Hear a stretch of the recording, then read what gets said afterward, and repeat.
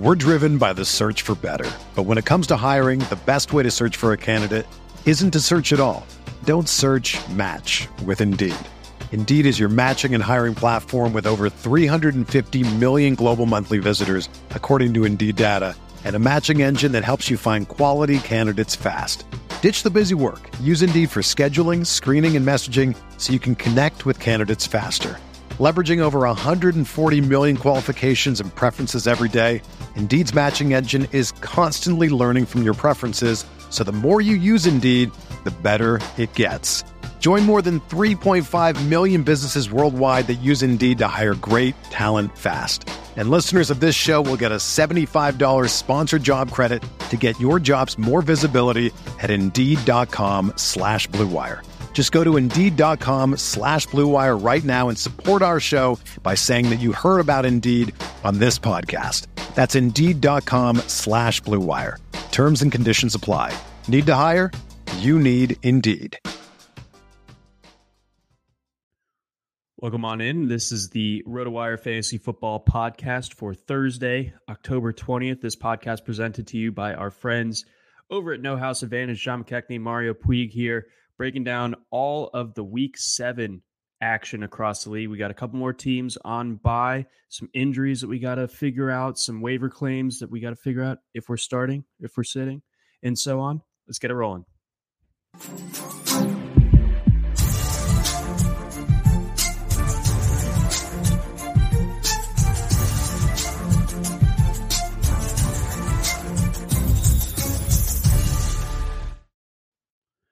Welcome on in. This is the RotoWire Fantasy Football Podcast, again, presented by our friends over at No House Advantage. John McKechnie and Mario Puig hanging out with you on this Thursday.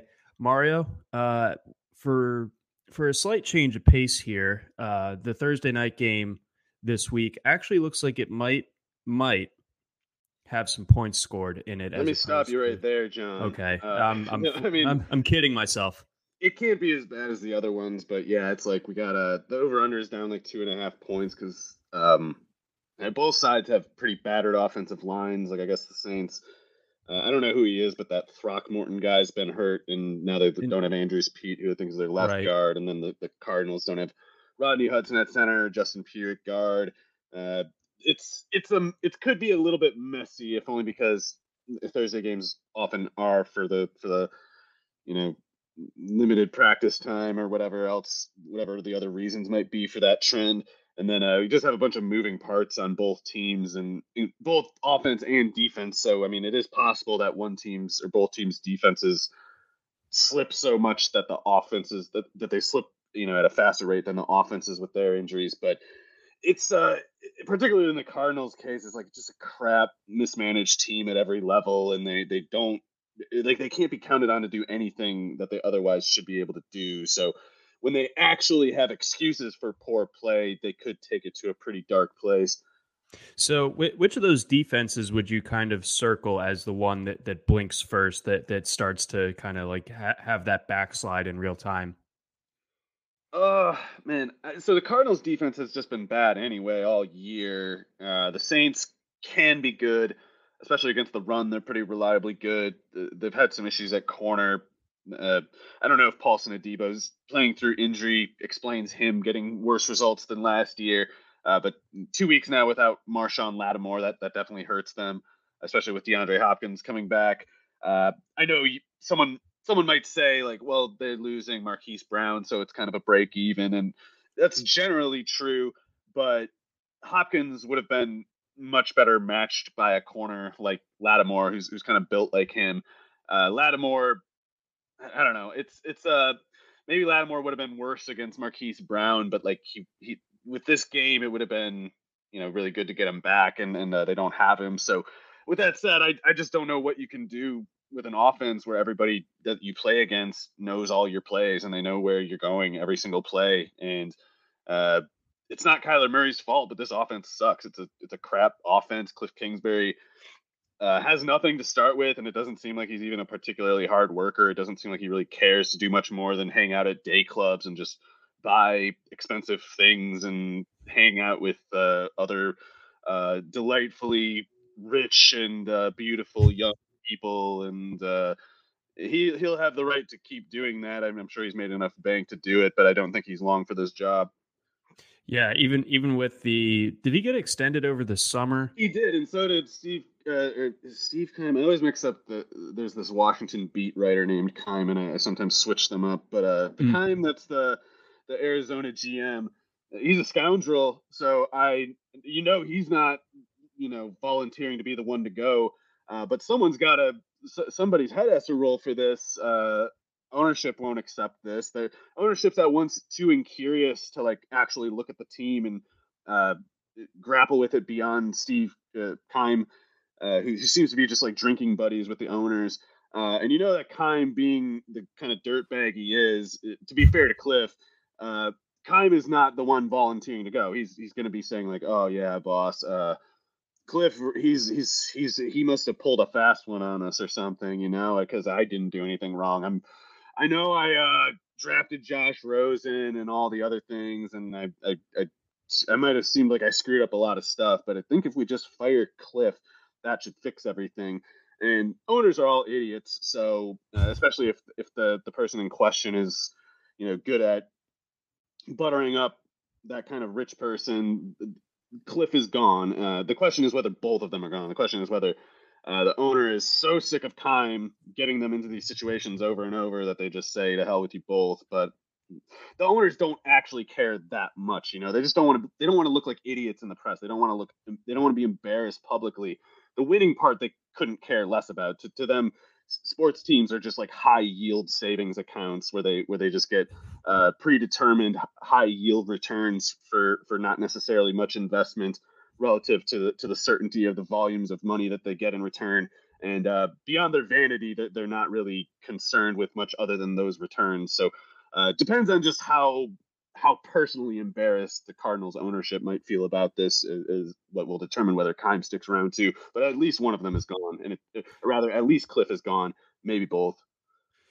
Oof, some potential house cleaning for Arizona. I don't know. Cliff looks like he has a pretty clean house, but he's got a nice house, John. He's that's so based of him too. You remember that when people were like, "Man, look at how cool Cliff is. He's got he's got the house from Parasite."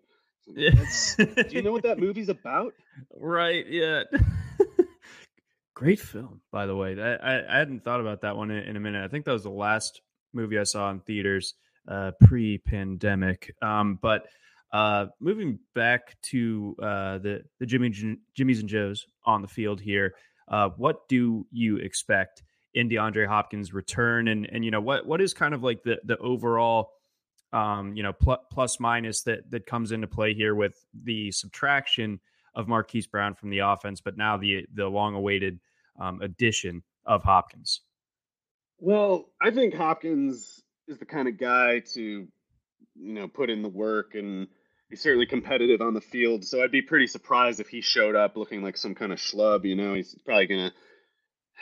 No, Lattimore is big too. It's like he doesn't need to necessarily get open to make catches, and then against guys like Bradley Roby or Adebo, Murray can just kind of force the ball to him, and it might work out okay. And I would actually say that's kind of like what defined whatever extent of success the Cardinals ever had under Cliff Kingsbury, is just Kyler Murray's dropping back. Everybody's covered because defenses know every play. And whether they move the ball and get some points simply comes down to whether Murray can get Hopkins to make these, contested catches. And Hopkins usually does something, and sometimes he even does a lot. And sometimes he does a lot on a day where, someone else gets open a little, or Murray gets loose as a runner. And in those games, they can look like a competitive offense. But I don't know. It's particularly with a guy like Cam Jordan on the other line, I'm kind of worried about how much time Murray has to throw. So he's going to force at least, I think, 8 targets to Hopkins, and maybe as many as 14 or something. So I would want Hopkins in a showdown slate if I'm making a lineup in that. Probably going to be kind of chalky because his prices on DraftKings and FanDuel strike me as a little deflated, like they're doing a first game back kind of precautionary lowering of his price. But it's like that would be more that would be more appropriate for like a guy coming back from injury, not suspension. So he's physically fine. He's been practicing. I don't see any reason why he should start slow. No, I think that he's gonna come out, firing on all cylinders. I'm excited to see him back in the fold here, and obviously for the managers in best ball and season long that have been holding out through the first 6 weeks of the season, they're certainly happy to see him as an option in their lineups. As far as this Cardinals backfield goes, we know that injuries are just a big thing across both sides of this game, but the backfield in particular in Arizona looks a little bit tricky. You got James Conner listed as a game time decision, essentially, with his rib issue. Darrell Williams already out. So you got guys like Eno Benjamin and Keontae Ingram that have kind of put themselves on the radar a little bit. Any interest in those guys for showdown or season long otherwise? I might have missed something on Connor, but it seems like he's being referred to as like a game time decision, but he didn't practice this week. So I don't know what to do with that. I would imagine that if he plays, he's going to be pretty limited and, playing on some kind of like pain killing injection or something. Benjamin played 62 snaps last week. Keontae Ingram played, I think, like 7. So it doesn't seem like they're going to put Ingram on the field unless Benjamin is totally gassed. And I don't know. I don't think Benjamin's very good. So the idea of him having, in the event that Connor is playing so many as like 20 snaps, I don't personally like the idea of Benjamin that much. But sometimes running back production doesn't come down to much more than just super incidental opportunities, and those things aren't dependent on talent or anything. So if Benjamin, he's playing hurry up on some end of half drive where the Kyler Murray checks down 3 times and he gets like 40 yards on 3 catches. It's like, that's all it really takes for a guy like him to become a little useful, even if it's kind of just like empty calorie production.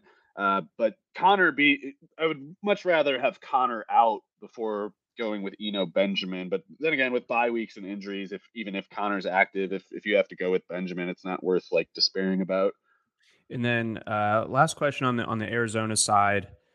With this game falling on a Thursday, and maybe I'm not up on my gaming enough, but that seemingly would fall outside the Call of Duty Extra Points weekend. So does that do anything for you when you're looking at Kyler?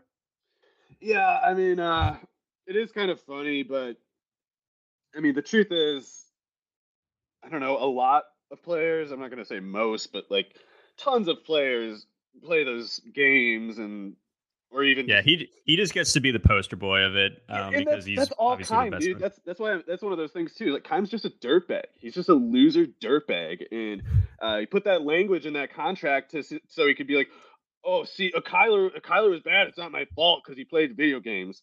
It's not my fault. That was pretty bad. I'm the guy who signed me to the contract. I wrote the thing, and I asked Kyler Murray to sign it. But if this doesn't work, you cannot blame me because it's only because he was playing video games if this doesn't work out. And it's like, man, maybe it didn't work out because the coach you hired sucks. Maybe it didn't work out because of you picking the wrong players year after year after year. Maybe one player on your team playing Call of Duty doesn't have anything to do with anything. And maybe if you think that like tossing that out there as some kind of an excuse makes you not just a dirtbag and a scoundrel, but just a stupid person to think anyone should believe. I mean, I'm embarrassed for anyone who heard that report and actually thought like, wow, that's why Kyler's bad. If they actually believed that, why would they have even signed him to a contract? It's just scoundrel behavior. It's just kind of trying to lay an escape hatch for himself because he's a dirtbag. But I think Kyler's still in a tough spot because this offense is just dead on arrival to me. I don't think you can compete in the NFL with an offense that does nothing to confuse defenses. If you make everything just like a one-on-one drill, you lose. Facts. So, well said. I don't know, just. Oh yeah, I know you're a little silly joke. Like, sorry, I was not trying to rant at you. It's just like I really feel like there's not enough media coverage of what a loser Keim is. He's a bad, crappy guy. Yes, it's rotten, stinky out there in Arizona. Before we get on over to the Sunday slate, a couple of good questions here in our comments section. If you're checking us out on YouTube, watching along, much appreciated. Brian wants to know, would you drop Michael Carter for Kyren Williams. Obviously, the kicker stuff, but it's a thing. I don't think Kyren Williams is as bad as his combine would lead us to believe. I mean, he was a fairly hyped guy pre-combine. I don't think he's. I mean, the combine shows he's not the toolsiest guy in the world, but I think he can be like an effective, change of pace type of guy. But I just don't really feel all that confident in this Rams offense right now, and let alone the run game. Whereas Carter obviously been frustrating. Breece Hall is really ascending. So I don't know. What do you think here? I'd keep Carter. I mean, Kyren Williams, he was a player I was low on going into the combine. So when the combine came around, I was just completely wrote him off. I think Ronnie Rivers is better than Kyren Williams, but I think the more important point is what you were saying, that the Rams, they're just flailing right now. They have no idea what they're doing. They don't have any plan. They just have a series of like desperate moves. And that's not traditionally how you fix the kind of problems that they have. So I think the Rams are completely toast. I don't think there's anything they can do about it. I think Kyren Williams would need to be in a very good offense where the difficulty level is very low to even approach average outcomes. So if there's no pie to begin with, and if he's splitting it with Darrell Henderson and Malcolm Brown and Ronnie Rivers, I think it's just everybody's going to be depressed with any of those options. Yeah, I still got an axe to grind with the Rams for making me pick the Panthers last week. I thought you were going to say for cutting Jake Funk. Oh, well, I mean, that of course, is stupid. Did he get picked up by the Saints or something? Somebody claimed him, but I just thought you'd have your Maryland boys back more than that. Yeah. No, I mean, I do. That was obviously yet another personnel misfire. I think Funk is better than Williams, though. So I think the Rams cutting. Not that it matters. I mean, none of them are going to be anything. But it's. I think that was the Rams kind of just being like, oh, we got to shake it up. We don't really know why we're shaking it up. We don't know what we expect to improve exactly, but we got to shake it up for the sake of shaking it up. Got to, even if shaking it up means dropping the funk. Foolish behavior. Not as good as usually dropping the funk is. No, usually that's like a can't miss type of maneuver. Yeah. Let's see here. Fam First wants to know, would you start Terry McLaurin or Rashad Bateman this week? And also Daniel Bellinger or Cade Otton? Yeah, sorry, I have to ask John, is Bateman even a lock to return yet? I would go with McLaurin, I think he did practice on Wednesday. That's good. Yeah, that's a positive sign, certainly. And I don't want to say like Bateman has no shot. If most people who have Bateman, if he's active, should probably play him, but I would go with McLaurin. I don't personally believe that Carson Wentz is better than Heineke. I don't see any evidence for that. Nope, I don't either. So I'm going Scary Terry as well. I would probably go Bellinger at the tight end, but I have no strong feelings on that. Okay, even with Otton going up against Carolina. I mean, I like Otton. I think he's clearly better than Cam Brate, but I don't know why the Buccaneers haven't just rolled with him in all this time. I mean, they made him like a blocking specialist for the first month or 5 weeks. And it took Brate getting hurt 2 times for them to give Otton any routes. He'll do well, I think, with routes, but I just don't know what you can count on with them, whereas the Giants have to roll out Bellinger. Yeah, that's true. And Bellinger ran more routes than Otton did a week ago.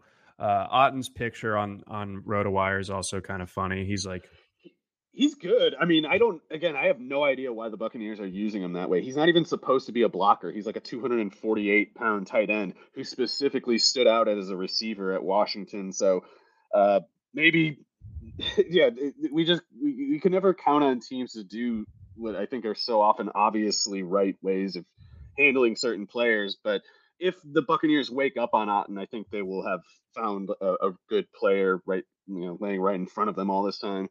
Yeah, I think that was a good pick. I think it's just fair at this particular stage that Bellinger probably the better play. It's not like he has a bad matchup either with the Giants going down to Duval facing the Jaguars. Let's see. We'll get one more here for now. Jason wants to know, flex one of the following in PPR. Jeff Wilson Jr., Romeo Doubs, or Brian Robinson. Sorry, Bijan next year. Bijan. Go with him. I would start Bijan in an NFL game right now. I think he'd do just fine. Or Alec Pierce. So I'm the wrong person to ask about Brian Robinson. I think he's just awful. He does have a good matchup, I guess, so maybe he can do something with that. But I don't know. I really don't think he can play at all. That is Jeff, I think, right? Yeah. Okay, so sorry, who they got again? They have the Chiefs. I think they can run on the Chiefs. I think the Chiefs can. I mean, like the question asked, the questioner points out that there's that worry about what if Mahomes happens,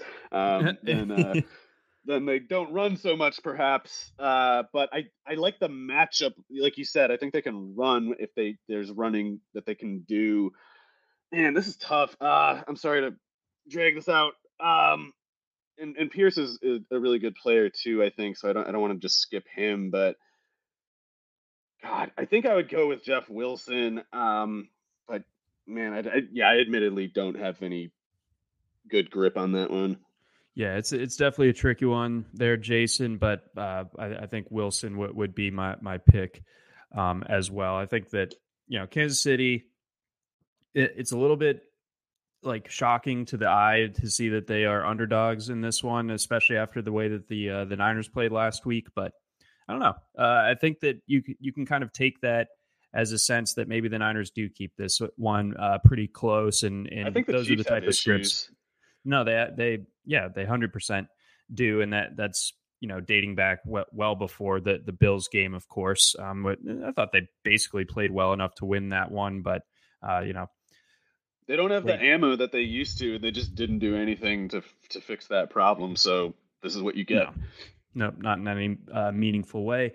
Before we get on over to our Sunday slate, we got a message from our friends over at Blue Wire. They present all of our podcasts here. We're driven by the search for better. But when it comes to hiring, the best way to search for a candidate isn't to search at all. Don't search, match with Indeed. Indeed is your matching and hiring platform with over 350 million global monthly visitors, according to Indeed data, and a matching engine that helps you find quality candidates fast. Ditch the busy work. Use Indeed for scheduling, screening, and messaging so you can connect with candidates faster. Leveraging over 140 million qualifications and preferences every day, Indeed's matching engine is constantly learning from your preferences, so the more you use Indeed, the better it gets. Join more than 3.5 million businesses worldwide that use Indeed to hire great talent fast. And listeners of this show will get a $75 sponsored job credit to get your jobs more visibility at Indeed.com/Blue Wire. Just go to Indeed.com/Blue Wire right now and support our show by saying that you heard about Indeed on this podcast. That's Indeed.com/Blue Wire. Terms and conditions apply. Need to hire? You need Indeed. Everyone is talking about magnesium. It's all you hear about. But why? What do we know about magnesium? Well, magnesium is the number one mineral that 75% of Americans are deficient in. If you are a woman over 35, magnesium will help you rediscover balance, energy, and vitality. Magnesium supports more than 300 enzymatic reactions in your body, including those involved in hormonal balance. From functional medicine doctors to mental well-being and female hormone experts, we all know that magnesium is the one mineral to improve all aspects of well-being and health. But which one? Magnesium Breakthrough from Bioptimizers, the trusted choice recommended by leading experts with 7 best-absorbed forms of magnesium to ensure your body receives the support it needs for overall well-being. Go to bioptimizers.com/balance today and use code BALANCE10 for 10% off. Support your journey to wellness at bioptimizers.com/balance. Magnesium Breakthrough from Bioptimizers, your foundation to optimal health and vitality. All right, heading over to Sunday. We'll start things off with the big crab cake, Mario. We got the Ravens, we got the Browns, an AFC North divisional matchup here. Ravens 6.5-point favorites in this one. I can't trust the Ravens with that many points right now. No, Greg Roman show. It's bad. I mean, it's bad. The J.K. Dobbins issue is, I don't know. It just doesn't feel like he's 100%. He started to look like it against Cincinnati, I felt like. And then obviously last week it was a step backwards. And I think he would have crushed against the Giants. I mean, if Kenyon Drake is running for 120 yards on the Giants, what do you think J.K. Dobbins is doing? But so I think this sets up well for Kenyon Drake if Dobbins is out, or I would even consider Drake even if Dobbins is active. Although you do need to pay attention to the fact that Justice Hill is back to a full participant. He ran extremely well, I thought, this year prior to his hamstring injury. So that it could end up being kind of an ugly mix in that Baltimore backfield. But I think the ground game is what you want to target here because the Browns are just such a sieve against the run right now. Yeah, I just have so much trouble believing in Kenyon Drake because he had like 3 big plays last week, and before that he hadn't produced in like 2 years. So I don't know. I would, if Justice Hill is active, I would almost sooner go to him if I had to pick from those two. Dobbins' knee tightening up, that to me alone is grounds for saying the Browns cover, because I don't know what you can do with this offense. Like if you, especially if Bateman's not back. I mean, I guess if Bateman's back, that changes it a little bit. But like, even though I don't think Joe Woods is any good as the defensive coordinator for the Browns, this might be such poor running personnel that the Ravens have that maybe the Cleveland run defense doesn't have like bottom 5 results this week. And if they don't specifically have like bottom 5 results in the run defense, that alone means the Ravens are in trouble to me, because Lamar can go Lamar. And if that happens, there's not much most defenses can do about it. But if Cleveland can hold up in the run game without leaving themselves vulnerable against the pass, that's all it really takes to shut down this offense, or at least it reduces it to an offense where Lamar Jackson has to just run like crazy to beat you, which again, he can do it sometimes, but he can't do it every week. And last week is what happens when it's like Lamar can't single-handedly win for you. And I know there's people like, oh, he played bad. Don't you know, you can't even criticize him for one game. Like, I don't have enough time to explain to people who don't actually care to pay attention, like what the background information is with this team. But when you have Demarcus Robinson playing every snap, you're playing 10 on 11.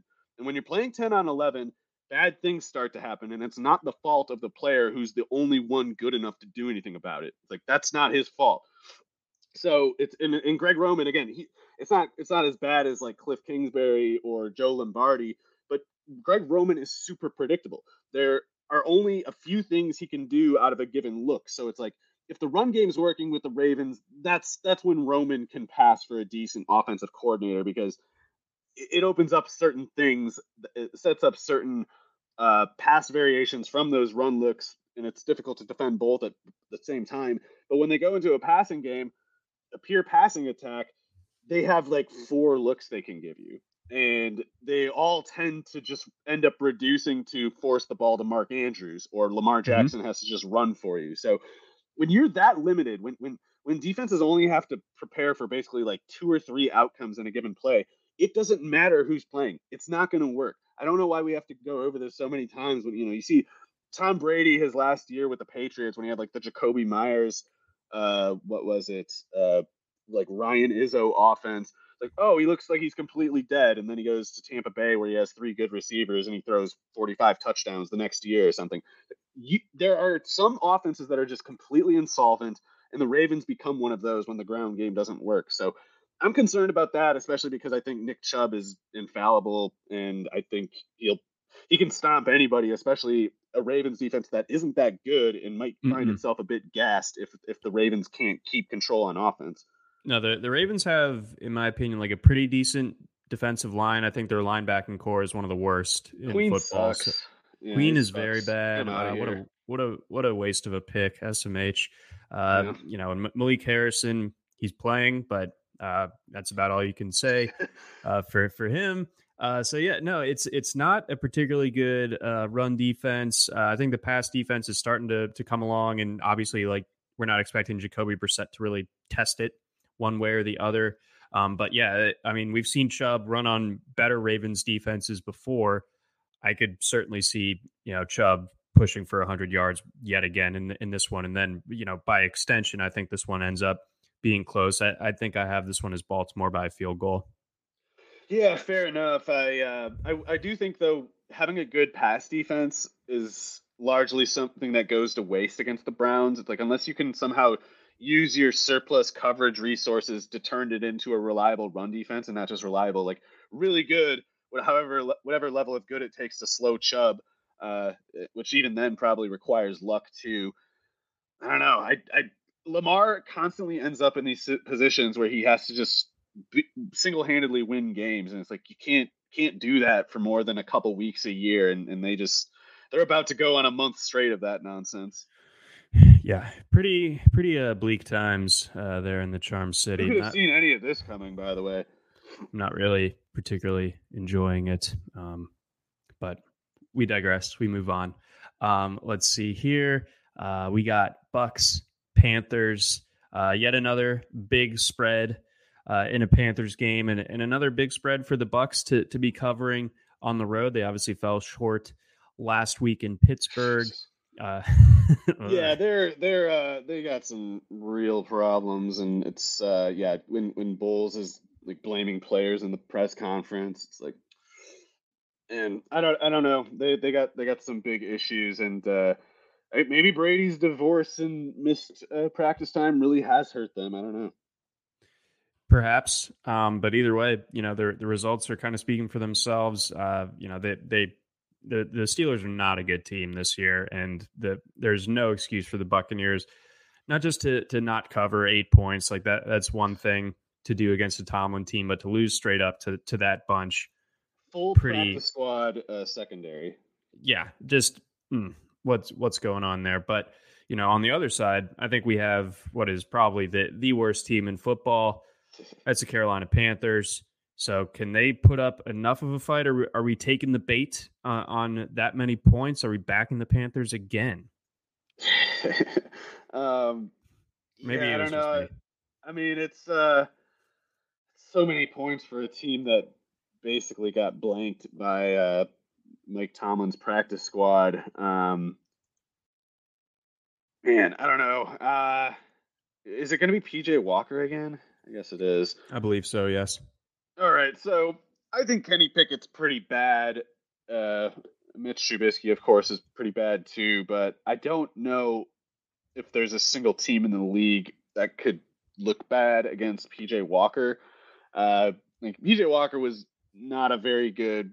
He was okay at Temple, I guess, but he had that one big year, which in hindsight was just because of Robbie Anderson just kind of mossing AAC defenses or whatever the conference was at the time. And in the NFL, he fell apart after Robbie Anderson got kicked out of Temple. And in the NFL, it's just been 100% disaster tape. So, yeah, I'll take the Buccaneers to cover just because it's like there's no Mike Tomlin coaching the Panthers either, Yeah, and the Panthers made that game interesting for at least a little bit last week by having that pick six. I don't think Brady's throwing a pick six in this one, so I just don't really envision this Panthers team to be able to cobble up more than like 10 points. So kind of a similar logic as what I used for the Bucks Steelers game last week, but I think the Panthers are a tier down even still from this Steelers team. So I'll back the Bucks here. If I can get it at 10.5 instead of 11, I will. So shop around. I know there's some differences across different spots. Anyone that you can start on the Panthers side other than Christian McCaffrey? I don't think so. Nope, I don't either. I don't think so. DJ Moore come to the Ravens. Yeah, DJ Moore, I guess. Like I'm not blaming anyone for benching him, or starting him, but yeah, only him. Otherwise, yeah, it's no bueno. Let's see here. Matt commented earlier during our Cliff discussion that he's an Eagles fan, and that this reminds him that the way that this has gone reminds him a little bit of the Chip Kelly experience from a few years ago. There definitely are some parallels. Yeah, just the college coach thing, though, to me, because Chip's problem was that he couldn't work with people. Chip had good football ideas, and he still does, but he's just such a weird guy. He's such a neurotic I thought he'd be a guy. failure at UCLA because of the way that recruiting has changed. But man, Yeah. look at them. They beat Utah. They're going back up to Eugene this weekend. Chip had NFL success initially. Cliff has never had success, and I think it started with Deshaun Jackson, then LaShawn McCoy, but kind of like one by one, Chip went alienating everybody on the Eagles roster until eventually no one wanted to play for him, and then was it the 49ers a team that didn't he have another head coaching job? I can't remember. I know he was bad wherever he was at the end of the NFL there. But was it him, then Tom Sula? I don't know. I might be line of succession. I might have had a dream in my fevered state and made that up. But I think but Cliff's problem, I actually see him as like the anti-Chip Kelly, because he's like he seems to charm people, and then when they fall for the charm, and it's like, okay, let's see that cool offense you got there, Cliff. It's just a bunch of 4 wide slants over and over. Whereas Chip, he's almost like too smart for his own good, to the point that he forgot that the players matter, and he thought he was like the only thing that mattered or something. Mm-hmm. No, that's a good summation, and you obviously had your druthers from the college ranks just a few years ago, so you remember peak Chip, of course, and Kingsbury as Chip well. So made Oregon football. I mean, they weren't much before he got there, and he made them a powerhouse. Exactly. Although, visions Cliff, of NCAA 2003 in the Big 12 with Pat Mahomes. Yeah, woof. Let's see here. Joe wants to know if it was smart to pick up Elijah Moore off of waivers. I say yes. Yeah, I mean, the Jets got some big problems. They have to bench Zach Wilson. He can't play. I don't know. Maybe he'll get better someday. But last week was one of the worst quarterback tapes I've ever seen. Zach Wilson is just an abomination right now. And the Jets are making things worse on themselves by giving all their slot routes to Garrett Wilson. Like, how the hell are you taking like a top 10 pick to play slot receiver only? I mean, his whole thing was he was supposed to be a big play downfield threat. And now you have Elijah Moore running the outermost routes, drawing all the top corners, even though he's smaller than Garrett Wilson. It's like Elijah Moore was raking last year. Even with Wilson playing, he was doing pretty well. And I think Garrett's a good player who's going to be better in next year, the year after that, than he is now. But he's not as good as Elijah Moore. Their passing offense is worse than it was last year. These are all things that I think I would have predicted if I knew they were going to run it this way. If they told me like, oh yeah, we're going to give Wilson all the routes that we gave to Moore last year, and Moore is going to be just idling on the boundary against the top corner against every team, I would have said like, oh, I don't know about that. But you might want to think that one through a little more. They're getting like 6.5 yards per pass at like 57% completed. With those receivers, even if Zach Wilson sucks, that's just like bewildering to me. So Flacco sucks too, I guess. But the way I see it, if the Jets decide to use Elijah Moore like they did last year, instead of giving all those routes to Garrett Wilson, Moore goes off. But they are a bad team for a reason, and it's largely because they have poor judgment. Counterpoint: Jets are rolling, baby. Right? Yeah. I mean, Breece Hall. They're almost like the AFC analog to what the Falcons would be. The closest thing to it, because I actually think Arthur Smith is a pretty good coach. Even if we don't like the fantasy results he sometimes gives us.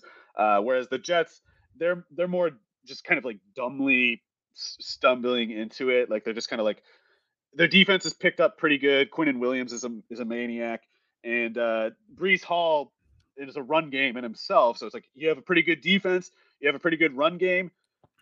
That can make up for a bad quarterback, but what can't make up for a bad quarterback is just throwing more with them. So you got these analytics fools who are just, no, I shouldn't say analytics fools, a very particular set of interests within the so-called analytics community who try to declare themselves representatives for analytics at large. These people who say, you just got to throw more. You got to stop running. You got to stop investing in running backs. You got to stop investing in running games. That's all stuff that's true if you're not trying to compete. But if you want to win games with a Zach Wilson quarterback, you got to run the ball. You got to play defense, and you got to hide the quarterback, not expose them more. And I don't know if the Jets are learning any lessons as far as that goes, but the cause of their success is pretty clear, and it's all because of Hall and the defense. So why don't we, in the interest of keeping this conversation rolling, let's break down this Jets Broncos game next, because the spread has changed a decent bit. The public money was pouring in on the Jets earlier this week when they were +3. Now they're down to like a +0.5 point, so Yeah. close to a pick 'em. Yeah, I hate the Broncos, or I hate Hackett, obviously, but even I was surprised to see the Jets' optimism there. It's like, this Denver defense is sick. I still haven't learned the guy's name. Their defensive coordinator is doing a great job. They have a bit of talent on defense, but not so much that it would dictate the actual success that they've had. Their defensive approach is strong, and it's going to stay strong. And like I was saying, Zach Wilson doesn't just look bad. He looks as bad as anyone I can remember, basically. Like, he looks like he wants to quit. He looks like he thinks he sucks and he just doesn't want to deal with it anymore. He looked checked out last week. Like, there were just plays where you almost saw him working through the reads and just kind of having it occur to him, like, I can't do this. Like, I don't even want to do this anymore. So with a quarterback like that against a defense like and by the way, the Broncos defense is quite a bit better than the Jets one. The Jets they have 2-star players who've made a couple big plays, and when they don't have Ahmad Gardner making big plays, and when they don't have Quinnen Williams single-handedly just devouring the pocket, then what they have left is mostly just a bunch of not nobodies, but no one that you care about, really. So, forgive me for potentially not paying attention these last couple of years, but had Quinnen Williams really started to do much before this year? So this is something I've been writing in the year. So the RotoWire magazine, I had to write the IDP stuff for however long I've been around at RotoWire, and every year I've been writing like, oh, Quinnen Williams looks like he's really gonna break out because his per snap numbers have been elite basically the entire time in the NFL. But his snap counts were always contained at like 30, 35 snaps a game, which was puzzling because, like, you drafted this guy in the top 5. He's a total monster. Why not let him play more? Why would you take your best player off the field? I don't understand that at all. And it's not like he's not one dimensional. It's like he's killer against the run and he'll collapse the pocket as a pass rusher.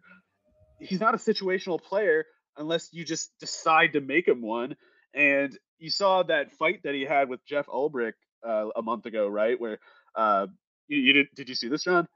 Yep. Oh, okay. So to me, this was like an amazing thing. Quinnen Williams looked like he was about to just kill Jeff Ulbrich on the sideline with the Jets, and it was because Williams was apparently going up to him and was like, "Put me on the field, stop rotating me out," and Ulbrich was going like, "You're not in good enough shape, you can't handle it," or something. And Williams, like, Ulbrich should be lucky. He should feel lucky that he's alive because Williams like erupted in a way that he has never shown that kind of temper before. It was like a classic case of like, don't, like, rattling some guy's cage way too much and learning that he has a side that you didn't think he did. And after he put the fear of God into Jeff Ulbrich, it seems like they're playing him a bit more. And look at what happens last week. He took over that game. He killed the Packers offense. So Quinnen Williams getting more playing time quite simply means that he goes from a highly efficient 600 snap player to one of the most productive, in a volume sense, one of the most productive defensive players in the league. He's a total monster, and he's something the Broncos do have to worry about. I mean, their offensive line is battered, and it might not have been that great to start with. I happen to think it was good to start with, but without Bowles, it's somebody else who was hurt too, I thought, but I can't remember who. Williams could be a problem, but if they neutralize Williams, then the only other problem is Ahmad Gardner. Just don't throw at him. So that's how I see it. But the other thing is the Denver defense versus the Jets offense is just, they're, even if they only kick field goals, I think the Broncos win this game. Dang. Okay. Yeah. Because I think that there's the combination, at least my read on how the betting market has shaped up for this one, where it's like there's a little bit of optimism on the Jets, the way they've played the last couple of weeks. And then I think just kind of getting Clockwork Oranged into watching the Broncos every single week. It's like, well, I know for sure that they're bad. They are, but they do have a better defense than the Jets do, I think. And as much as I clowning on Russell Wilson all year. He's a lot better than Zach Wilson, and I don't want to have to admit that, but it's true. Yeah, through gritted teeth, indeed. But yeah, no, I think that might end up being the sharp play. I hate backing the Broncos. Absolute torture chamber scenario for me on this past Monday night, taking the Chargers in Survivor. But Chargers I gotta say, I think Hackett's Broncos are maybe the most entertaining because they keep blowing it. They're just about the most entertaining team I've ever seen because the depths of despair that they go into it's like Shakespearean almost or something. Like it's just crazy. The number of letdowns that there are with him is like over and over going through the games is like, oh, they looks like the Broncos are going to eke it out. They're going to maybe do this. And then somehow they keep blowing it. And it's beautiful. I will say, Greg Dulcich, he might be an okay player. I don't really have a strong opinion on him. He's a, acceptable 3rd round pick, whatever. I keep seeing a lot of people talking about how great he was in that game. And I got to question the football judgment, I got to question whether they even so much as watched any of those plays. J.C. Jackson just ran the wrong coverage. They were calling a cover 3, and J.C. Jackson ran with man coverage and followed his guy to the middle of the field when he was supposed to stay on the defense's left, the offense's right. And if if Wilson had thrown that pass, it's an interception. And Dulcich, the rest of the game, had a 5-yard catch. So that's with them trying to make the whole offense about him. They didn't even run any of the concepts in the prior weeks that they ran in that game. Greg Dulcich didn't pass block once in that game. You can't find a single instance of any of the Denver tight ends this year going an entire game without pass blocking once. It didn't happen. Nate Hackett sabotaged Albert Okwuegbunam and held back on the playbook, depriving them of not just not even running the concepts in the first place. He kept Okwuegbunam out of those Saubert routes because he didn't want to have the public narrative established about Okwuegbunam being a good tight end. He needed to keep him from producing because if Albert Okwuegbunam had produced, then his short shorts poodle boy tight end wouldn't have been able to get on the field. And Hackett's entire deal this year was about, I got to get my epic tight end on the field, my short shorts curly boy. I got to get him on the field. And that's one of the most egregious. It's not even incompetence. It's like almost malicious. And he's like sabotaging Okwuegbunam's career. I know for a fact that the previous coaches loved that guy, and I know that their input influenced the decision to trade Noah Fant. Hackett arrives and just says, I can't let him on the field because he'll get in the way of my stupid little pet project. That he alone hasn't is seen grounds for Anchorman firing enough Hackett. times. Sorry, what? Alberto hasn't seen Anchorman enough times. Can't quote it enough. Oh yeah, I mean, to be, I know I keep talking about that too. Hackett being just a corny goofball that he is, but it really was just that Hackett just looked at Dulcich and thought like, oh, this is epic. I got to get this short shorts Chuck Norris epic bacon fake tight end on the field because that's just I'm just flummoxed. I can't. I'm smitten with this guy. I can't shake the thought of him. I'm pinning all my hopes on him, and I'll do whatever it takes to make it happen. Like that's I've never seen anything like it, and he should be fired. He will be fired. I really hope it's soon. But I will say the people who invest in Dulcich better. They should understand that when Hackett gets fired, the epic short shorts boy is over. Well, confession. I'll still get a chuckle out of a Chuck Norris joke once in a while. It's okay. It's they weren't that bad before it got out of hand and became the basis of a certain internet culture. Yeah. But oh man, couple questions here. This guy wants to know: should he trade for Kamara for either Jalen Waddle or Amon-Ra St. Brown? I wouldn't. No, I would not either. Let's see here. CD Smitty wants to know, should he start DJ Moore, Garrett Wilson, or Jahan Dotson? Oh man. If Wilson's not getting the Surtain coverage, I think it's Wilson. Man, that's so tough for me because I do think Garrett Wilson will get open okay. It's just he was the times that he got open last week, Zach Wilson would just miss. He just throws something awful, and I'm worried about that continuing here. I'm not thinking Dotson.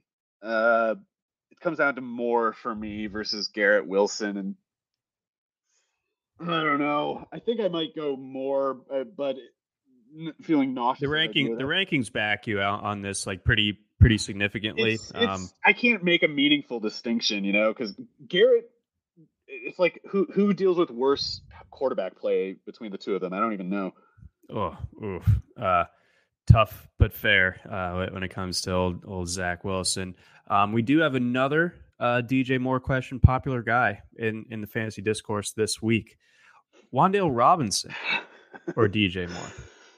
Okay, yeah, now we're cooking. I think okay. So the problem is, I'm pretty sure.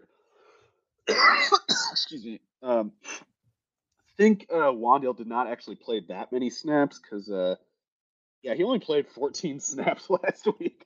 So and he ran routes on 4 of them. Yeah, I mean, it's stupid that the Giants are doing this David Sills offense and Richie James. I know he's a likable player, but just bench him. He's a backup. Just. Wan'Dale is supposed to be the good version of whatever James might be, and I think Wan'Dale will play more snaps this week, but I'd still have to go with Moore. I know that's one of those. It's a real week 7 type of question when things haven't been going particularly well for one of the guys that you invested pretty highly in during draft season. Before we get on over to our next game, of which we have many, we got a message from our friends over at No House Advantage. No House Advantage is changing the game by offering the most dynamic fantasy sports platform available today. Play in pick'em contests versus other people for the shot at winning big cash prizes. Download the app, choose a contest, select your players, earn points for correct picks, and climb the leaderboard for your shot at hundreds of thousands of dollars every week. You can also test your skills versus the house and 20x your entry if you hit all your picks. Bet on up to 5 player prop over-unders or individual matchups across every major sports league, including NFL, NBA, MLB, PGA, MMA, and NASCAR. Sign up now with promo code NHAWIRE. That's NHAWIRE at nohouseadvantage.com, or download the app or go to the apps or on the app stores and get a first deposit match up to $25. Make sure to check out No House Advantage today and experience your daily fantasy sports redefined, because it's not just how you play, but also where you play. You won't want to miss out on this. We also got a message from our friends over at Play with Swagger. There are 50 million fantasy sports players and sports bettors in the U.S., but 90% of all the cash prizes are only won by 2% of the players. That's because most sports gaming options were created for pros. The dudes dropping loads of cash on data to find an edge over the rest of us. Not Swagger. Swagger is a daily fantasy sports site created for sports fans who simply want some skin in the game and a real shot at winning. Tired of losing because of one bad pick? With Swagger, you don't need to be perfect to win.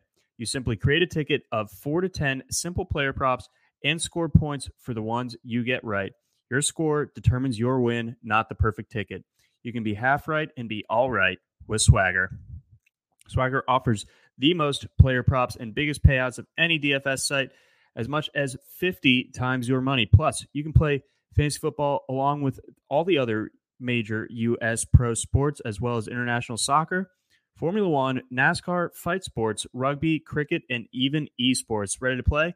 Visit playwithswagger.com/rotowire to sign up, and Swagger will give you $10 for free to try them out, plus match your first deposit up to $100, and that's a full 100% deposit match. By the way, Swagger, daily fantasy for all fankind.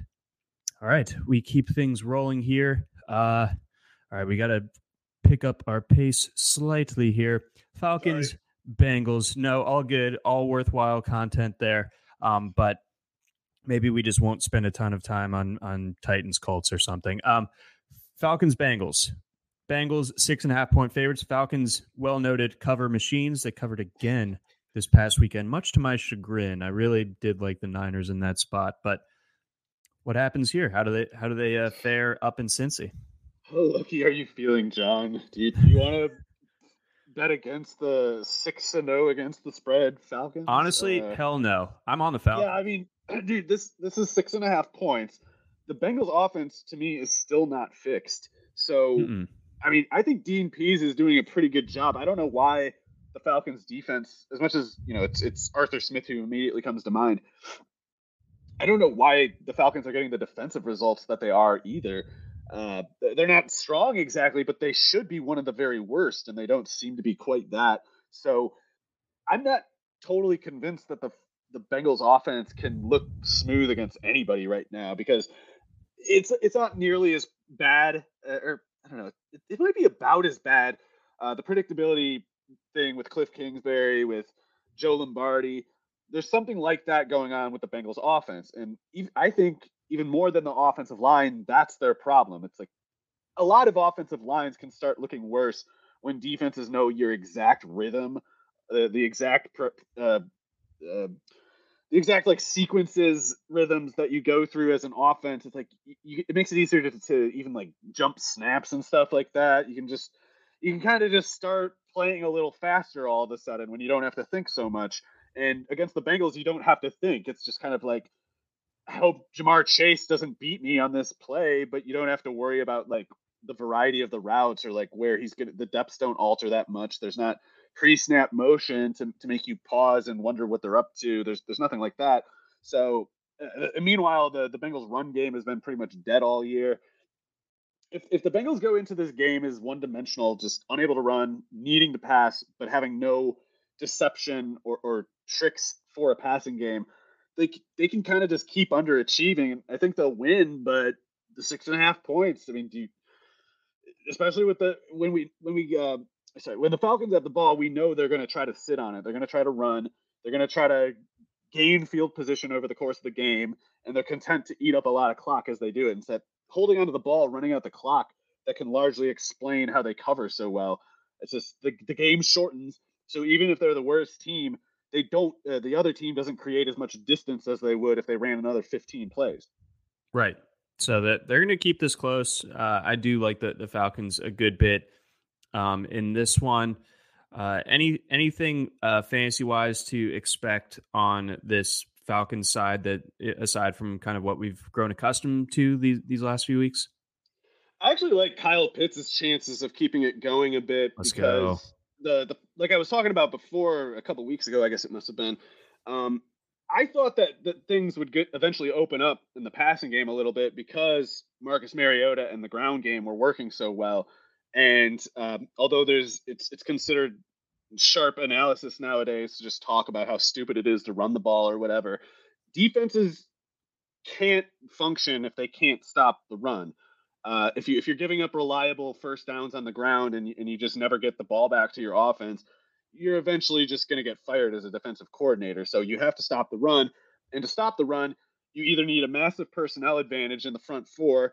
If you can stop the run without trying to, basically, that's great. But if you're not succeeding anyway, you have to put another man down there, and you need to get bigger personnel on the field, something like that.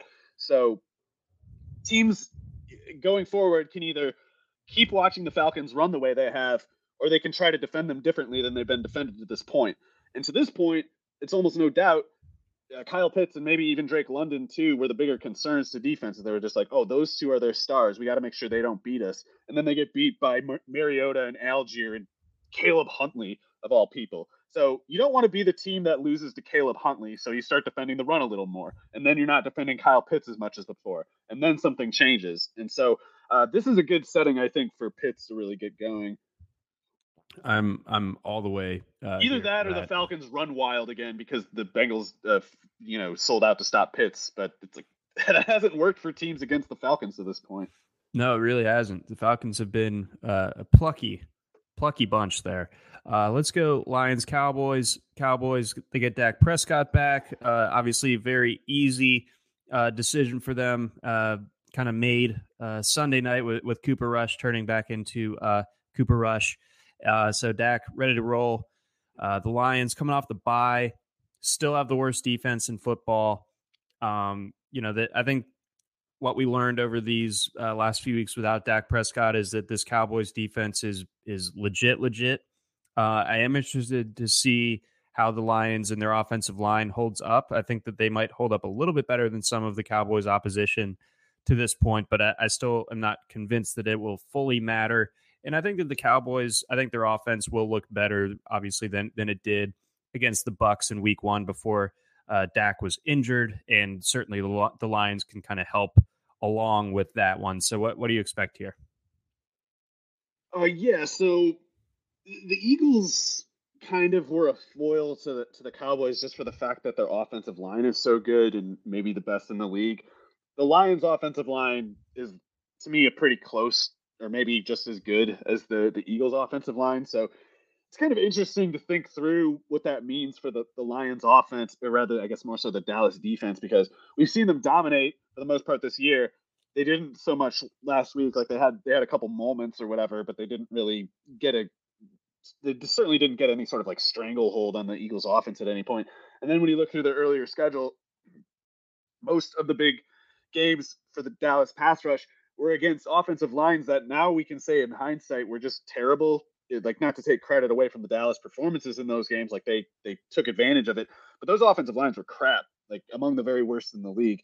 So if the Lions aren't that, then it at least kind of raises like a something has to give kind of scenario here. But unfortunately for the Lions, I don't know if Goff is good enough to do anything with that. Like Jalen Hurts and Shane Steichen with receivers like AJ Brown and Devontae Smith, very different question from what the Lions have to work with. So I can kind of imagine it being I don't know. I don't know whether I think the Lions can run on the Dallas defense that well, but I don't expect the Lions to just get like wrecked by the pass rush. It would have to be more, I guess, like just kind of like sluggish 3-and-out drives, or moving the ball a little bit and punting. But I can't really see Goff just getting like blindsided over and over.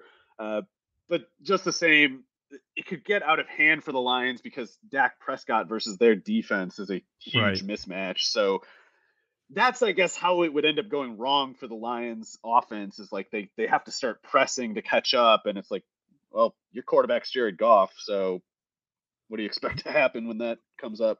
Good luck. Would you start Swift this week if you had him held on to him? I'm sorry, has he been?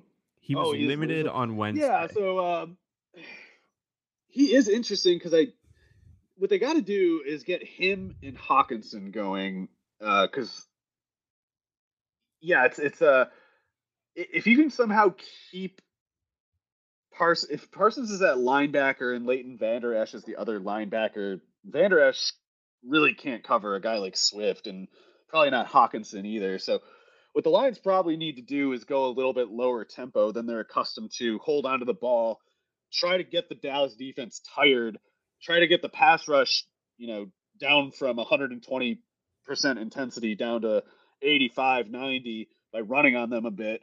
Then get Swift and Hawkinson going in the short game and try to hold onto the ball a lot.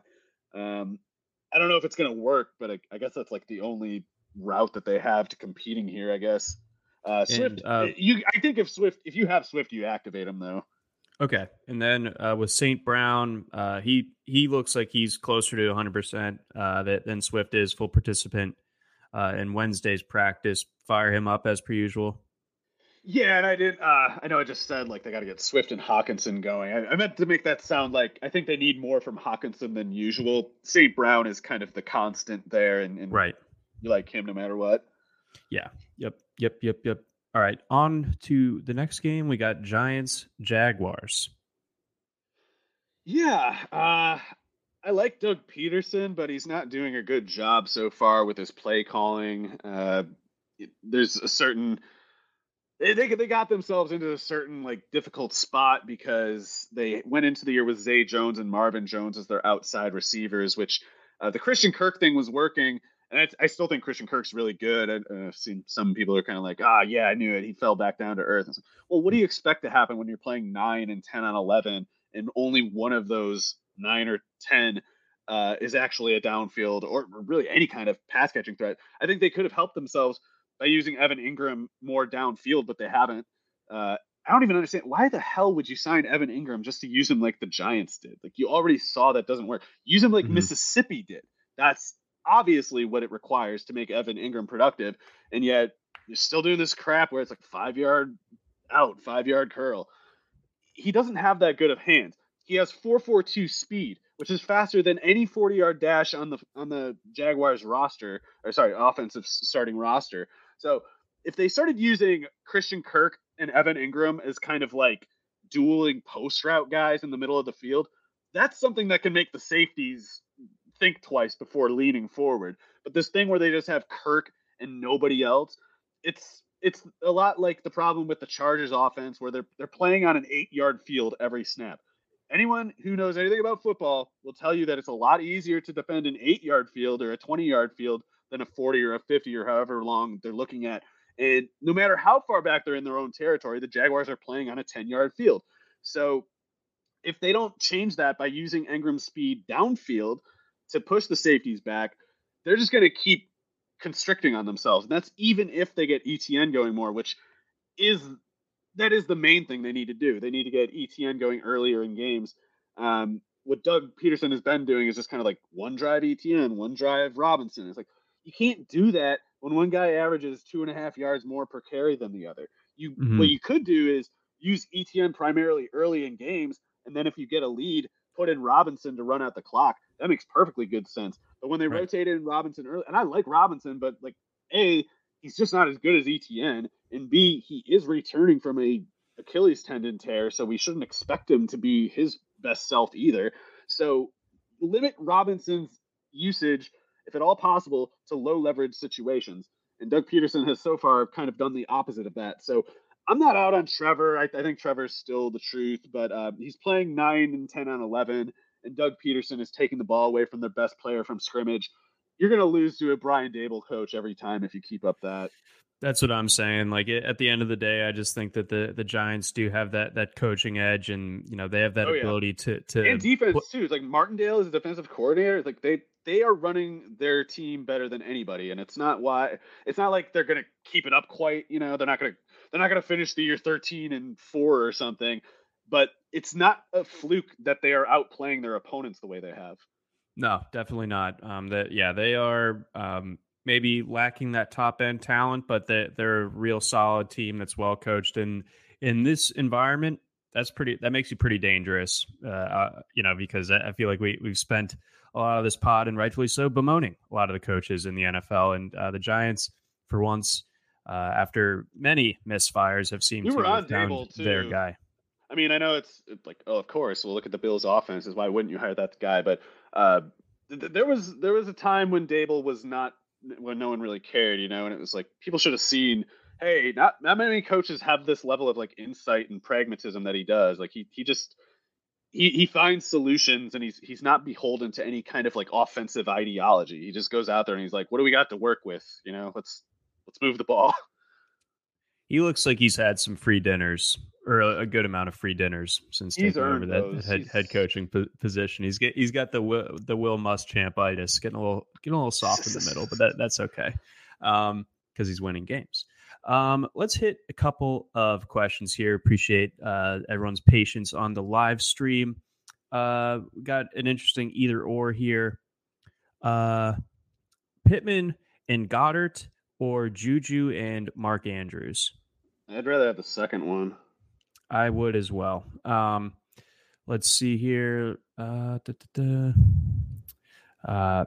Mixon and Kenyon Drake for Kenneth Walker and Raheem Mostert.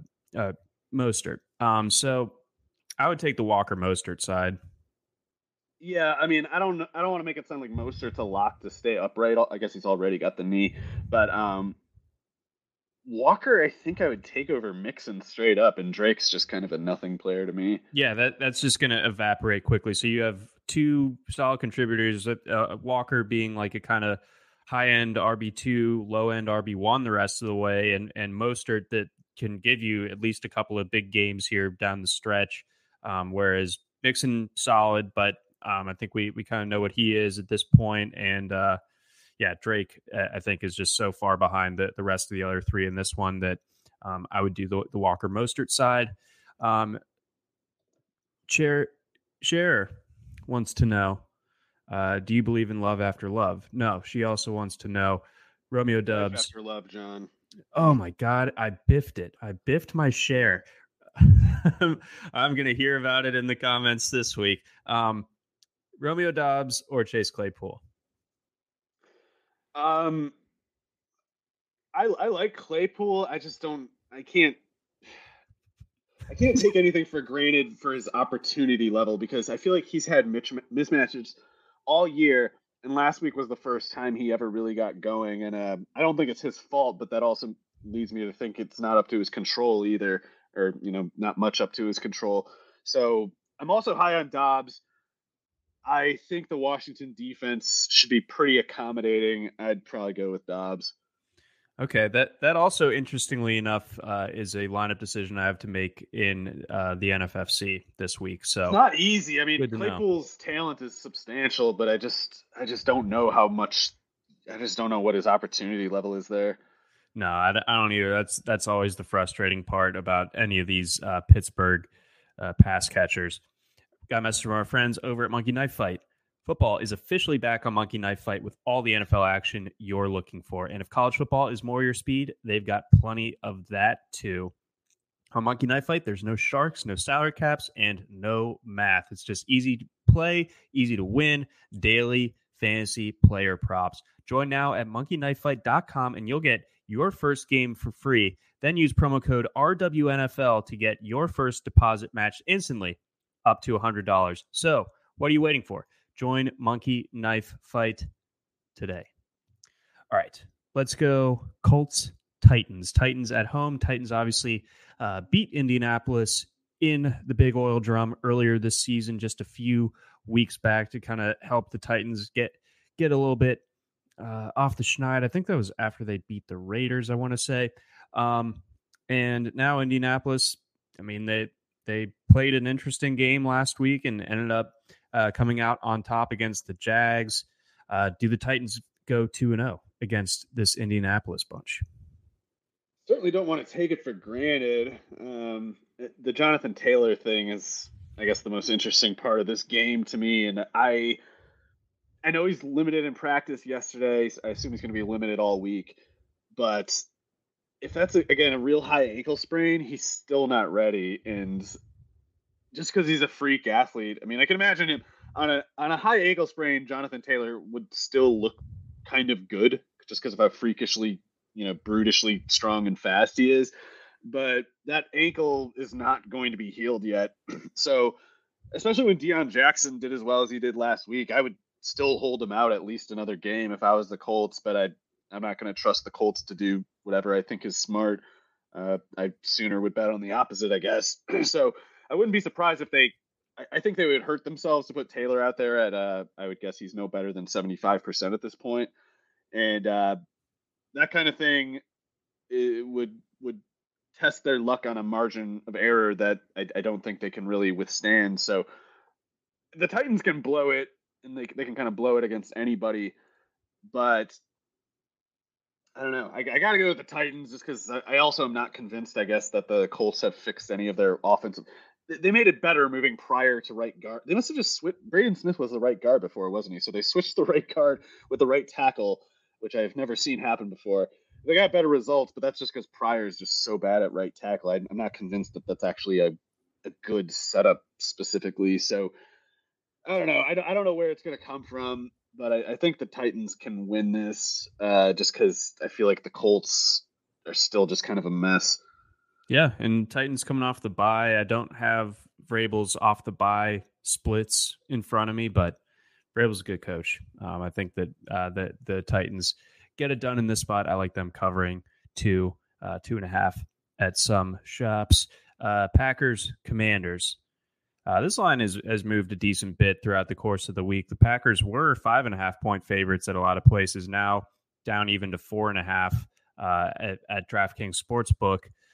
So obviously Washington making the move from Wentz to Taylor Heineke, but that has only shifted things so much, and that was known, I think, before a lot of this movement was concerned. So what do you think is fueling that? Do you think it's the way that the market is shaped up, or do you think that there really is a chance that Washington keeps this one pretty close?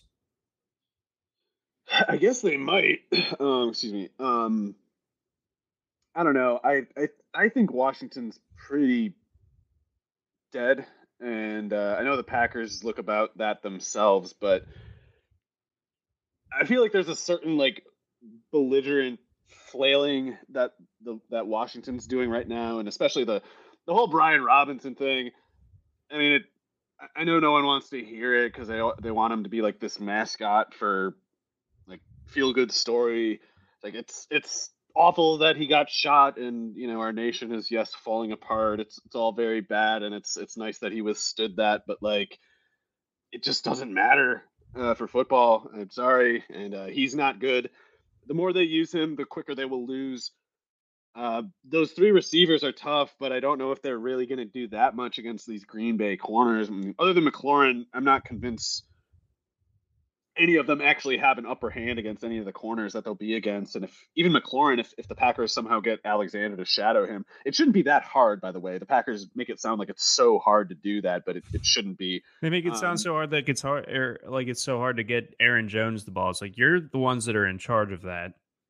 Yeah, LaFleur, by the way, is also in a tailspin. I don't mean to make it sound like the Packers are a particularly well-founded team right now. They're definitely not.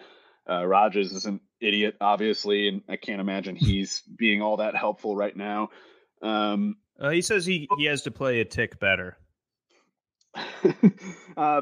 Yeah, I think though that he does have a big personnel advantage in this game. The Washington defense just sucks, and I guess it shouldn't even say personnel so much as just Washington's very mismanaged. Jack Del Rio is a complete clown, and Ron Rivera is a clown for not firing him. So I just don't know how you lose to this team. They're just so stupid and bad, and they didn't have it's not like they have so much talent to start with that they can get away with that. I think the Packers clean up here. I don't know. Maybe I'm too quickly moving, glossing over their obvious issues, but it's just I think it's like a perspective issue of just you can have problems as a team and still not have quite near as many problems as Washington does, which also they have the lame owner duck, maybe even they've got all kinds of just drama around them. It's their stadium's falling apart.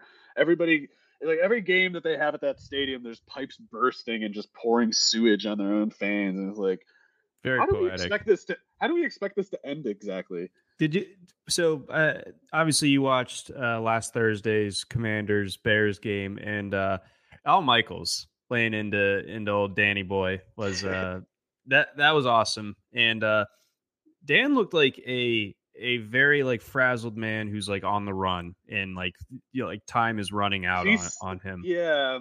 You'd hate to see anything bad happen to Dan, but I mean, they were sitting there. He had, the two kind of sycophant fellows sitting next to him, glad handing. But yeah, Snyder looks like he's kind of spinning. I don't know. Yeah, I mean, I he should keep in mind that the NFL is largely founded on old mafia money, at least in the case of a few teams. And if he wants to play that really aggressive, high level, big capital, kill me if you don't want me to talk kind of rhetoric, I don't know, man. I'm not saying they're gonna put a shooter on Dan, but he's high level capital, dirty bank type stuff. It's there's killers in that world, man. You don't want to if you have that much dirt on these people. it might not be the safest thing to let it out. So No. I don't know. It's kind of fun. I think what we're going to see is Dan eventually gets the fear of God put in. Dan's going to go to some part of he's going to go to like his vehicle or his home, and there's going to be a hole singed through it, and there's going to be like a note, something there, and it's going to be like, we have more of this.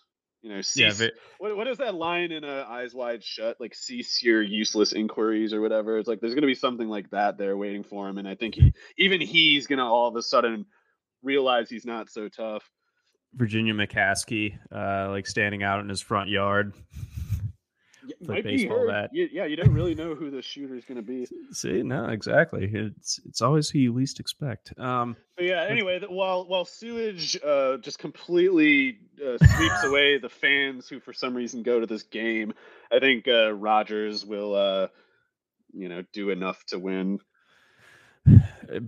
I'm starting to come around on that. I was fairly strong on Washington earlier in the week, but I think you raise some good points, of course. We already did Jets Broncos. Let's hit these last couple. Raiders Texans, both these teams off the bye. Raiders 7-point favorites. Yeah, I guess a good running back game. Don't know what else you can say, really. Sounds like there's a little bit of a Brandon Cooks, Lovie Smith feud maybe brewing. We'll see what happens with that. Cooks didn't practice, and Lovie called it a coach's decision, which sounds, maybe I'm misunderstanding, but that sounds different than just like player rest to me. So whatever. Yeah, these teams are bad, but the running backs are pretty hot. I don't know why they would slow down here exactly. So with that in mind, do you like I guess the total isn't all that high. It's 45.5. But with both run games cooking, you expect a bit of a shorter game. Maybe this goes under. Yeah, although the over-under is up 2 points from the opening, I don't really know on what basis that would be. I think you're right. I mean, when teams run as much as these two have reason to, then the clock can kind of slip by, in a way that you don't really. It's like you look up at the scoreboard and it's like, how the hell do we have 3 minutes left in the second quarter already? That's a risk here. I know McDaniels has a pretty up-tempo tendency in New England. I don't know if I don't know whether he's doing that in Vegas so far. The tempo is how you offset the clock running out so fast, but it would require that, or it would require big plays. I don't see a big play ability in the Vegas offense at all, and it's like Houston's big play ability is Nico Collins. I don't know. I don't like the 45.5 over. I can tell you that, even if I'm missing something. I think the time to go over, if there ever was one, would have been when it was at 43.5, but certainly not now. Yeah, I don't think so either. Brock wants to know, so gone over a couple of these guys between DJ Moore and Romeo Doubs, but enter Olave into that mix. This is a trade, right? So I would take the Olave side if that's a trade, and I would. Oh shoot, I misread. Yes, I mean, I mean, it's hard to tell for sure, but if that's a trade, I kind of do prefer the Olave side. I think, and if it's for picking this week, I would also go with Olave. Okay, I would as well. Let's see here. Thanks for the question, Brock. Lex wants to know: would you roster Melvin Gordon or Rachaad White? Oh man! Oh, I forgot to go over Hackett. He benches Gordon for a game. Presumably, he has some reason for that. And then all it takes is Gordon going like to the media, like, "I want to play more," and Hackett says, "Okay. Hey Melvin, I love you, man. Yeah, we'll start you now just because you asked." Like, really? Coach just totally flips the depth chart because a player whined about it. Like, I'm obviously like the pro bono public defender of running backs at large, and even I would say Melvin Gordon is horribly overpaid and is not a good player. He's not helping your cases. I love what a spineless loser Hackett is. He's just such an idiot loser. It's so great. Anyway, I would probably go with Gordon, I guess, because apparently if he tells Hackett to start him, he will. But I do like White, though. I think White's the better player. And granted, yeah, if Fournette gets hurt, White becomes pretty valuable. So this could just be a stash question. So would Gosh, you? I like White more, I guess. Okay. If you need a flex play, maybe Gordon. Yeah, they said they didn't need to start either this week, so maybe Yeah, Rashad White White's is the the better answer. player, and I do. As much as I was complaining about the Buccaneers before, I do think they'll get better over the course of the year, even if it's a pretty low point that they're starting with right now. Indeed. All right, Seahawks, Chargers. Chargers 6-point favorites in this Soy one. boy versus my great Cool leader granddad. Pete Carroll. Yeah, I I'm taking the Seahawks, man. I don't know Yes. why Hell people yes. think that the Chargers are a good team. They're not. Their coach is a fool. Their personnel is not that great. They have Herbert, and I guess I should check to make sure Bosa is not back yet. That to be fair to Soy Boy, losing Bosa is a lot for a team to deal with. I guess he's on He's on IR or IR. something. Okay, so yeah, I don't know why anyone would think that the Chargers have a big advantage here. Even Mike Williams. I mean, you don't worry about this matchup for Mike Williams. You're starting him if you have him, but he does not have an obvious matchup advantage against these corners. In fact, Tariq Woolen might be one of the last corners a guy like Williams wants to see. He's Yeah, you 6'4". tweeted his spider chart yesterday. Yeah. Woolen is actually an insane athlete. I mean, he's probably like a top 5 athlete in NFL history. And I know that people are going to say, how dare you say something so aggressive or whatever. It's like, okay, well, point out to me then the last 6'4", 205-pound player to run a 4.26 and have the jumps and whatever else that he does. My I think God. you're talking Randy Moss and no one else. Mm. And anyway, he's doing pretty well. I will say, like, Woolen has 4 interceptions or something like that, and he's not like a shutdown corner. It's just when you're a 6'4" corner with the longest arms in the league, and you're also one of the 5 to 10 fastest players in the league. That's a tough matchup for a guy like Mike Williams. The other corner, Mike Jackson, Mike Williams can beat him, and maybe Soy Boy will be smart enough to get Mike Williams against Mike Jackson instead of Tariq Woolen. But if Williams doesn't go, and Eckler's going to have a big game, I should say. Well, geez, maybe I shouldn't even assume that they're overworking him, and he was taking a lot of hits in that game to not get them very far last week. Yep. Soy Boy's overworking him. They had one job this offseason: get some help for Eckler and get some speed at receiver, and Soy Boy did neither one. So they're going to pay for that. Maybe not in this game, but 6.5 points, 5.5 points. Ken Walker against that run defense of the Chargers. Gino playing legitimately well. The high dollar corner pickup giving the Chargers nothing. By the way, I'm not blaming J.C. Jackson for that. If he doesn't know how to run a basic cover 3, that's kind of on Staley for not running a good practice. I mean, J.C. Jackson can run a cover 3. He was mostly a man coverage guy with the Patriots, but he wasn't ready to play. That's on Soy Boy. It's a badly coached team with overrated talent level against a pretty well coached team that everyone just constantly writes off, even though there's no reason to. So, give me the Seahawks to win. Yes, sir. Yeah, I like the Seahawks a lot this week as well. Let's take a look. Let's see how the betting market is shaping up. 83% of the money as of Wednesday was coming in on the Seahawks. So public 83%? faith. Yeah, over at DraftKings. So public faith. I'm looking at the reason I was Shaken. surprised is I'm looking at the covers page, and I don't know if their betting volume is referring to just the bets rather than the money amount, but they're showing it about even, and the spread dropping half a point. So that's interesting, though. I guess that means like the fantasy betting people specifically are much higher on the Seahawks than. I mean, this would just be DraftKings Sportsbook. So. Oh, right. I just need to say, like, I don't know how often your old school better types go to DraftKings specifically versus whatever the hell. But anyway, yeah, I think Herbert is a top 2 quarterback, but even as he's got the rib issue. I don't know if we're going to have Keenan Allen in this game. I don't know if it would matter if they get Keenan Allen back. I should say that would change things, and it would ease the concern of Williams versus Woolen quite a bit. But the problem is, particularly with Bosa out, I don't know what grounds there is for thinking the Chargers defense is any better than maybe average, and below average is totally on the table, I think. Yeah, and that's not good enough against these Seahawks somehow. Um, let's go Chiefs, Niners. Niners at home, 2.5-point dogs. Used to be 3-point. Wait, no. The Chiefs are favored now? Yeah. It Oh, says that that is they're opening at 2-point favorites, I guess. okay. All right. So At least on covers again, they're saying that.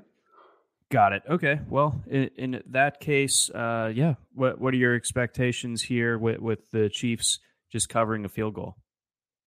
Yeah, I think the Chiefs have some real problems, but and I am very high on the 49ers defense and D'Amico Ryans especially. Um, the problem is, as good as the 49ers defense has been, I'm not sure that they hold up that well against a very spread offense. Like if you're putting them in, if you're going four wide a lot, which the Chiefs do, then you're talking some corners that don't play that much for the, especially in light of the Emmanuel Mosley injury. You know, it's like they got Diamador Lenoir or whatever from Oregon last year, and they got that Samuel Womack from Toledo, who's a slot guy. But I don't even know. Ambry Thomas, I guess, would be their fourth corner, and I know he's had a rough time since they drafted him. So you're going to have guys like Valdez Scantling and Hardman, and I mean, I guess, Juju's basically Charvarius Ward is the only good corner that the 49ers have right now. And somebody is going to have a good matchup pretty much every play that they're spread out like that. And the Chiefs might as well spread out and just throw all game. Like, obviously, I normally advocate for running the ball a decent amount, but that's because I think there's a point to it. I don't think there's a point to it in this matchup. Like, the Chiefs just aren't going to be able to run.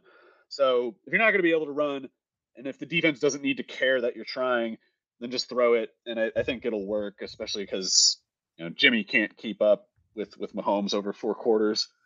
No, the Niners would need their defense to really answer the bell here, and I think that they might be too banged up to do it. So I do like the Chiefs here as well. Before we get to our next game, Nick asks the question of our times, really. What do we do with Michael Thomas at this point? Michael Thomas? Just hope he gets healthy. I mean, he was producing before he got hurt. I know it's painful to have to wait for a guy like that to come back, especially if it feels like it's been longer than 3 weeks or whatever, because you also had him in past years or something like that, where you had the ankle saga. But if he's playing, he seems good. I mean, he was beating on AJ Terrell that one game, and he got hurt, so it sucks. But he's good when he's active. Yeah. So I think find a way to keep him on your bench if at all possible. I know that bye weeks can make that a little bit tricky, but I think that he'll be back, hopefully early November or something like that. I don't really know how well he's tracking right now. Let's go Sunday night game. Steelers, Dolphins. Dolphins 7-point favorites. They'll be back to closer to full strength with Tua back in the mix. Tyreek Hill continues to produce. Jalen Waddle. That's still just a really tough receiver combo for, I think, these Steelers cornerbacks to contend with. And yeah, I think the Steelers offense is in deep trouble, even against a team like the Dolphins. Yeah, 7 points, even 6 points makes me a little nervous just because of Tomlin alone. But yeah, the Dolphins, I mean, Mostert could get going a bit. Is his knee okay? I forgot to check his. If his knee's all right, this is a pretty good setup for Mostert, I think. And particularly if Mostert's going at all, that's when it's really, really tough to stop those two receivers because it's Mostert was limited Wednesday. Okay. Yeah, that seems fine. He should be fine. Also, I wouldn't be surprised if the Steelers are kind of like a little, not like tired exactly, but maybe they used up a little extra psychic energy to play as well as they did last week. A game they had no business competing in, let alone winning. So I don't know, maybe not a hangover exactly, but maybe they can't keep that 120% motor 2 weeks in a row. Yeah, I like the Dolphins to cover this one, even though it's a relatively large spread. And then let's wrap it up, Mario. We've got a real... I don't really know how to describe this one, but we have the Patriots against the Bears on Monday night to close out week 7 of the 2022 NFL season. Bailey Zappi time. It's real. Yeah. And it's spectacular. It's pretty weird what's going on with the Patriots right now. It sounds like, Mac Jones is still hurt, and I know there's the eventually going to be the debate about which quarterback to go with, and I spent so much of last year trying to push back on the Mac Jones elite narratives that PFF and some other people were trying to put out. And even now I'm like, man, Mac Jones is better than Zappi. I know Zappi's doing a good job, but I really do think it's kind of a Cooper Rush thing. Like, the more you make this guy make plays, the sooner he's going to get exposed. And you want to keep asking, you want to ask things of him that are like very situationally favorable. This game should be exactly. So that's not going to change this week. Oh, sorry. I was kind of like fast. This game, Patriots win. I was kind of like fast forwarding to like whenever Jones's ankle is ready to go. I do think you have to go with Jones when you're the if you're Mac Jones. After that picture comes out of you just like looking like you're getting pulled off of Omaha Beach, I feel like you got to sit for at least a month. Yeah, he was like a Civil War guy getting his leg amputated in the hallway there. Quick, the morphine. Yeah, so that picture is, he's fine, so it's okay to laugh at his pain. It's gone. He's not. Oh yeah, but no, we're in bounds here. He's got like $1 billion. He's fine. Yeah. So anyway, I think Zappi though is mostly just kind of like a Cooper Rush kind of player, better than that, but. If you're making him throw 100 passes, obviously not in one game, but it's like you got to expect that the higher the number of attempts gets, the sooner something bad is going to happen. And if you can keep his usage contained, don't expose him that much to the defense, that's when he can that's when you give him more to work with, because the defense isn't as zeroed in on him. But if you try to do some kind of thing where you're airing it out with him, I think you'll see some problems flare up. But I think that the Patriots are just they know that he's limited, and I think they're just going to. Yeah. I think he's going to play to the exact like confines and constraints that they put out for him, and I think that he has that ability. Yeah. I think it's totally fair to note that he doesn't have like even an average NFL arm or anything, but I think he absolutely knows what he's doing back there. Yeah, he must. And again, for this game, I have no concerns at all. Like, the Bears just don't have any teeth. Like, they have Jalen Johnson at corner and then nobody else. And it's like Roquan Smith is not in himself a defense. So no. Zappi should be fine, and the Patriots should be able to run well. And about as importantly, they might have possession for 2/3 or more of this game. How bad is Belichick going to make Justin Fields look?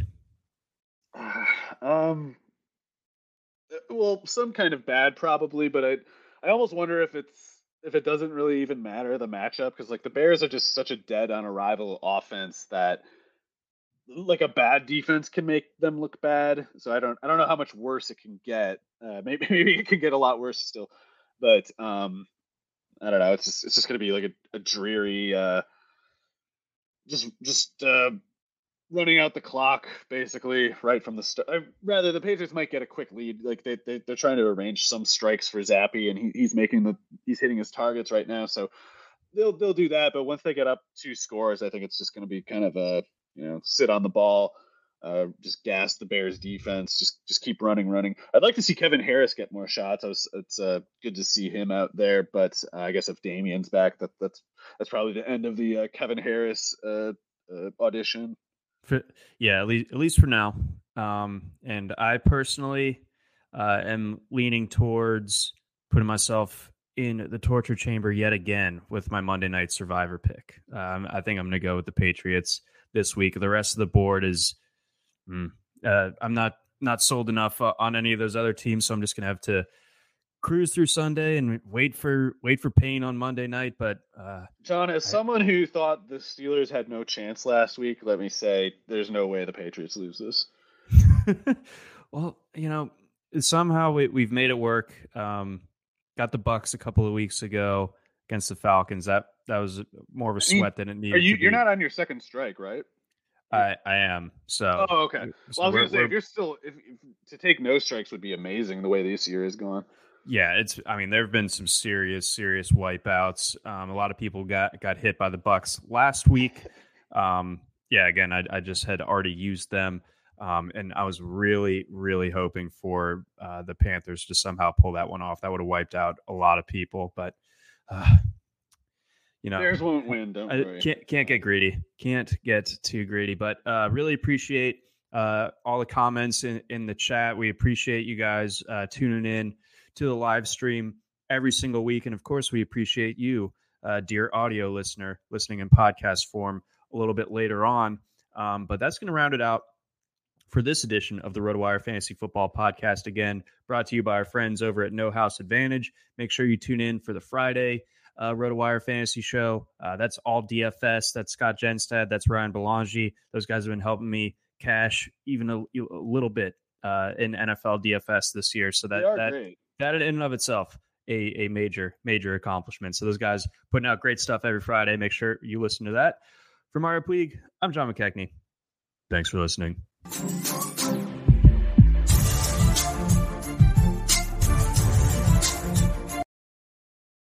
Try RotoWire today, free for 10 days. Get our premium tools, rankings, analysis, and breaking news alerts. No credit card required. Go to rotowire.com/try.